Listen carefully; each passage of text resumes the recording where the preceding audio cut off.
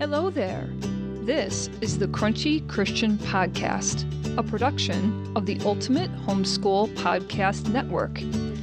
I am a master herbalist, aromatherapist, author, speaker, blogger, and veteran homeschooling mama of 4. You can learn more about how I can equip you to pursue God's best naturally at my website, julienaturally.com. And now, today's show. Hey everybody, it's Julie on Crunchy Christian Podcast, where we talk about all things green and growing that God gave us. Today we are continuing with our herb garden series, and today's herb is rosemary. So we have quite a show for you today about rosemary. And you're probably familiar with that herb used in cooking a lot. And it makes a great garnish, rosemary potatoes and rosemary in your soups and stews, and sometimes with lamb or things like that. But it's also a great herb for other things. And there's quite an interesting history behind rosemary as well. So let's get into it, okay? So Rosmarinus officinalis, which recently the name was changed to Salvia rosmarinus, it comes from the Greek words ros and marinus. So ros is dew, and marinus sounds a lot like mariner and marina and those kinds of things because it means of the sea. So it's dew of the sea, and that might just be because it is an herb that grows along the Mediterranean. It grows on the mountains around there near the sea. So it was known even to the Egyptians. The history goes back so far. They have found dried sprigs in Egyptian tombs. So maybe not a lot of writing about it with the Egyptians, but they did know about it and they did use it. Maybe they used it for some of the mythological things that the Greeks and Romans did, because they do have a lot of legends. So first, we're going to talk a little bit about some of the Christian legends. So one holds that when Mary and Joseph fled Egypt, when they were going back to Israel with the baby Jesus, who is now a toddler, they stopped near a rosemary bush. That's the legend. And when Mary threw her blue cape over the white flowers of the rosemary bush, the flowers turned blue. And in fact, the flowers of the rosemary are blue. So that's why they feel that it's called the rosemary, because of that. But there's another piece of folklore that claims that rosemary lives up to 33 years because that's how long the life of Christ was when he was here. So it's not too far off from the truth in terms of how long the plant lives, but I'm not sure where that piece of legend comes from. It does have some legend history with the Greeks and Romans, as I said. So according to their mythology, the Greek goddess Aphrodite emerged from the sea wrapped in rosemary. I don't know how you'd be wrapped in rosemary because it's kind of a woody plant. But anyway, they also, the Greek scholars would also wear rosemary wreaths on their heads during their examinations. So the students would do that when they were being tested because they thought that it would improve memory. We'll see whether or not that holds any truth a little bit later in the program, but keep in mind they just wore it. They didn't ingest it. So maybe they were on the right track there. Kind of like our last program. They're on the right track, but maybe not quite the right way of administering it. Roman priests would burn rosemary as incense in their religious ceremonies, and they would also decorate the statues as a sign of stability. So rosemary does have some mythology around that, being a plant that symbolizes certain things. So maybe that's where that comes from. It did continue with the mythology during the Middle Ages. Rosemary gained a reputation as a love charm during that time. It may have started with some of the practices around weddings. So they would put rosemary in the lapels of the groomsmen, and they would weave it into the bridal wreath as a sign of love and fidelity and things like that. And they would also give wedding guests a branch of rosemary as a sign of loyalty and love to them as well. But then it kind of grew into something else where they would have these little dolls and they would stuff them with rosemary needles so it would smell really strongly of rosemary, and they thought that it would attract a lover. So, maybe they were looking for a new spouse, a new suitor, and they would do that. Kind of a weird way of going about that. Adults don't play with little dolls, so I don't know. Maybe it was kind of one of those superstitious practices, like the pagan voodoo type dolls. I sure hope not. But they would also put rosemary in their linens. So they put it in with the sheets and the pillowcases and stuff to try to promote fidelity. So maybe they thought that if the sheets smelled like rosemary, that it would inspire those who were sleeping on them to be loyal. And, I'm not sure how effective it was. I would hope so. They would also use it as a charm to ward off evil. For example, in Italy and Spain, they used it because they used it as a protection against witches and generalized evil. Maybe wear it as a little bag of it around their neck or on their wrist, or maybe a little bag on their hip. Maybe put some on the door to keep bad, evil people away. And in England, they would burn it in their homes like incense. They would burn it in the house of somebody who recently died from some kind of illness, and then they would put it on the grave as a sign of remembrance. They put it on the coffin before it was put in the ground. And in some places, that's still a tradition to throw sprigs of rosemary on the coffin as a sign of remembrance.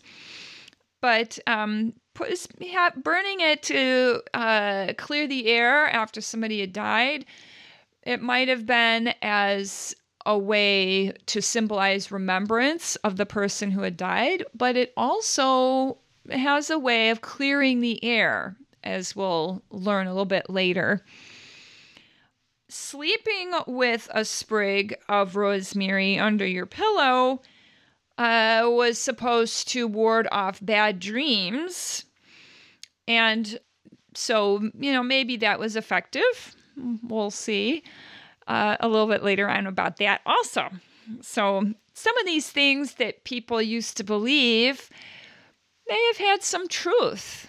It's interesting how people would experiment with things and learn about plants and where they got these ideas from.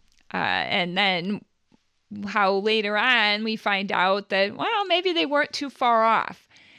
They didn't just use rosemary for superstitious purposes. So They did use it for medicinal purposes during the Middle Ages. And in fact, there is a 14th century book that was discovered that listed 23 different uses and preparations for rosemary. And some of them kind of allude to these somewhat superstitious practices that we talked about. So just to summarize those uses, they include using it for all illnesses within the body, as a face and hair cleanser, to kill worms, to get rid of rheumatism, to protect against nightmares, to prolong your youth and strengthen your limbs, to protect you from serpents and scorpions, get rid of diarrhea, treat gout, address mental health issues, and repel insects from eating your clothes. So the whole idea of putting it in with your linens, maybe it wasn't just, to promote fidelity, but also to keep the bugs from eating the linens, because it certainly was effective with that, according to this book that was found. And, the whole idea of addressing mental health issues and protecting against nightmares and illnesses and things. If they're listing it as a medicinal use in this historic book, then maybe they must have had some experience with success using it in that way. So that goes back to those superstitious uses again. So it continued to be thought of as a memory aid too. So the Greeks with their wreaths, not such a bad idea, because rosemary has always been associated with remembrance and memory. And they also did know about the antibacterial uses because it was burnt in sick chambers in French hospitals to prevent infection and to purify the air, and they would burn it in the courts to prevent jail fever. Apparently, it's really dirty and dank in those places, and it would keep people from getting sick and helped with that. It was also enjoyed among the nobility and the elite. So they knew about these things. And in the 9th century, Charlemagne insisted that it be grown in his royal gardens. So he knew about these things. He heard of these things and insisted it be grown there. And the eau de cologne that Napoleon Bonaparte used had rosemary in it. So he knew about it. And it's also been mentioned in Shakespearean plays several times in different ones. So it was known during the Renaissance. So it has a long history for both superstitious and medicinal uses. So what about this plant? How do you grow it? And does it have any special needs that way? So it is a woody perennial plant. So it's the idea of wrapping it around, or it really has to be cut like a tree, or use the big the big snippers to get some branches. You can get little sprigs off fairly easily. That's what we like to use in our cooking. But it is a woody bush-type plant. It does have needle-like leaves, if you haven't seen that at the grocery store. It has small blue flowers that look a lot like the other members of the plant family to which it belongs, which are members of the mint family. Interesting. A lot of the members of the mint family are aromatic herbs. So it does belong to that family. It is a slow grower, so it can be a little discouraging to try to grow rosemary from seed because it can take several weeks for the seeds to sprout. And then once they do sprout, it can take a while to get a decent sized plant. In fact, it doesn't flower until the second year of growth. But growers do have experience with this plant living up to 30 years. So the legend around Christ it does have some truth to it, and that this is a plant that grows for a long time. So once you get the bush going, you'll have it for some time. But you have to be careful where you plant it because it does like full sun, and like the other members of its family, it likes dry, somewhat sandy soil. So if the soil gets too wet, like it's got too much clay and holds a lot of water, it tends to kill the plant because it just really isn't like that. It's native to the Mediterranean area. So where it's kind of dry and rocky, especially in the mountains, and it will grow at higher altitudes as well. Some varieties of rosemary can tolerate temperatures as low as 10 degrees Fahrenheit. So it is, for the most part, winter hardy. And as long as you keep the soil well drained and you plant it in a nice sunny place, you get it going, you keep your plant happy, and you've got rosemary for a long time. So this is something that can be really worth the effort because you don't have to keep planting every year. It doesn't die off after, 5 years or something. It's a nice bush that will provide you with fresh rosemary for a long time. So what about modern research and what is this plant have in it and how are people using it? So today we use it a lot in cooking, of course, as I mentioned. And you can get it at your grocery store very easily, fresh usually, and dried, of course, in the spice aisle. Very easy to get this plant. And sometimes, other than cooking, sometimes people include it in tea combinations, but not too much.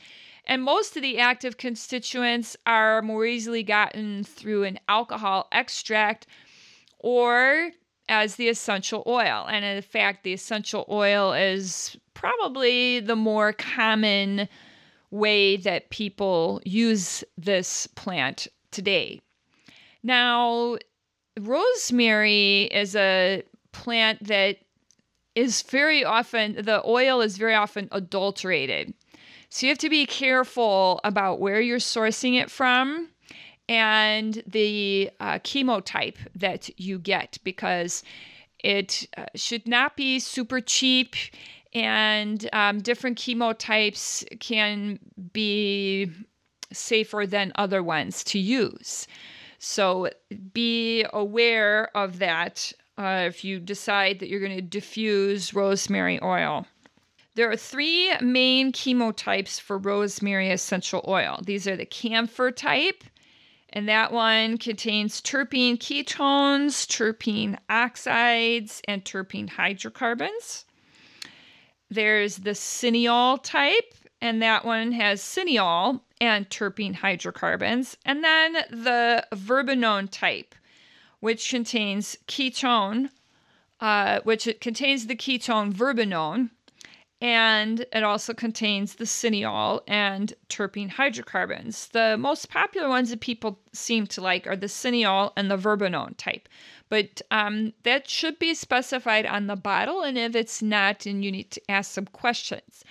Chemotypes vary based on where the rosemary was grown. That is an interesting little tidbit about plants in general, is that their chemical constituents can change based on where they're grown, even though it's the same plant. So soil conditions, weather conditions, different kinds of pests, different plants that grow around it, all those things can impact the composition of the essential oil and also the levels of the other chemical constituents that plant has. Because remember, essential oil is only one part of what that plant has to offer. So it matters. Where it's grown matters. So, and of course, as I said, if it's really inexpensive, I would ask questions about that, because it's not supposed to be a really inexpensive oil. rosemary essential oil has been shown to improve circulation and respiratory issues. It may also be helpful in cases of hair loss and acne. The traditional use of rosemary for memory and nervous tension has been substantiated by studies and research, and it particularly as the tension is related to digestion. So it kind of can act in both ways. So using it on your food, putting in a little tea to relax when you're eating can be, that may be helpful. It contains significant amounts of vitamin C, vitamin B6, vitamin A, folate, calcium, iron, manganese, and magnesium. And of course, the plant contains that, but, the amount that you're going to get of the vitamins and minerals depends on how much rosemary you're eating. But it's nice to know that it can add a little extra nutritional boost to your food as you use it in seasoning. One thing I will say is that the essential oil should not be used with children under the age of 10. That's because of the ketones in there and in several of the varieties. And also, pregnant women should exercise a lot of caution with this essential oil. If you're just eating it with your food, not really a big deal. The caution should be with the oil. So now you know a few extra things about rosemary. So when you sprinkle it on your meats and stews and vegetables and things, and look at your essential oils and that, you can remember some of the things that I shared today. So join us next week for the last installment of our Herb Garden series. And catch up with me on Facebook at Julie Naturally or on Instagram at julie.naturally. We'll see you next week. Thank you for listening to my podcast. Show notes for today's broadcast can be found at crunchychristianpodcast.com. Hit the subscribe button now so you can join me next week. Until then, remember all you need is God, people, and growing things. God bless.